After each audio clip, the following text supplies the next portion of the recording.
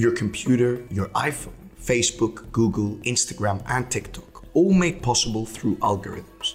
We live in a new age, the age of algorithms, silent workhorses aligning data sets and systematizing the world. And who invented algorithms? An uncivilized man. I mean a Muslim Persian mathematician, astronomer, and geographer, Al-Khwarizmi. The term algorithm is actually the Latin translation of his name. Khwarizmi, algorithm. Algoritmo, algoritmo, guarismo, algarismo. You get the point, hopefully. And no, he's not Quaresma, even though he probably uses algorithms to bend them like that. So let's quickly revisit who Khwarizmi was, what he invented, and why he's such a legend. Muhammad ibn Musa al-Khwarizmi was born in 780 AD in the Central Asian region of Khwarazm, formerly part of Greater Persia, found today between the borders of Uzbekistan and Turkmenistan. Khwarizmi lived in Baghdad, Iraq, the world's biggest city at the time, and its center of science and trade. In the 800s, it was almost like Silicon Valley and Manhattan all in one.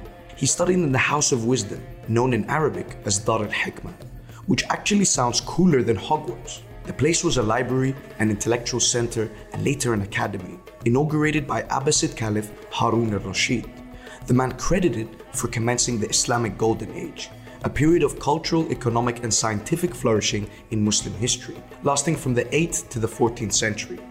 After the Muslim conquest of Persia, the House of Wisdom became a center where Muslim scholars and polymaths of all persuasions gathered, translated scientific and philosophical texts, and published original research.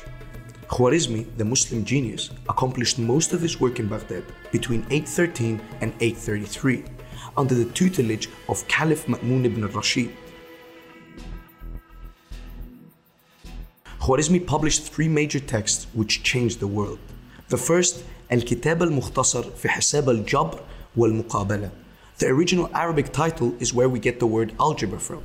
The book was translated into Latin in the 12th century, known today as the Compendious Book on Calculation by Completion and Balancing, and provided a compilation of rules together with demonstrations for finding solutions of linear and quadratic equations based on intuitive geometric arguments. Its systematic, demonstrative approach distinguishes it from earlier treatments of the subject. So next time you find yourself failing a maths quiz with a bunch of weird symbols and brackets, you know who to thank for that.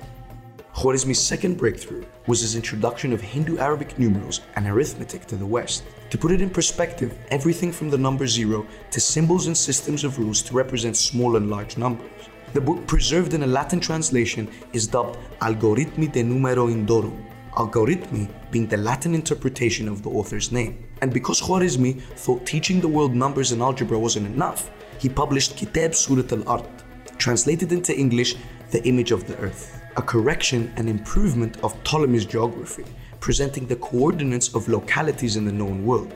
Khwarizmi basically showed the real length of the Mediterranean Sea and the location of cities in Asia and Africa. He also assisted in the construction of a world map for his Caliph Ma'mun, and participated in a project to determine the circumference of the earth. What a guy, eh? So next time you hear someone suggesting people in Asia and the Middle East are uncivilized, keep calm and realize that that someone just might be functioning on the wrong algorithm.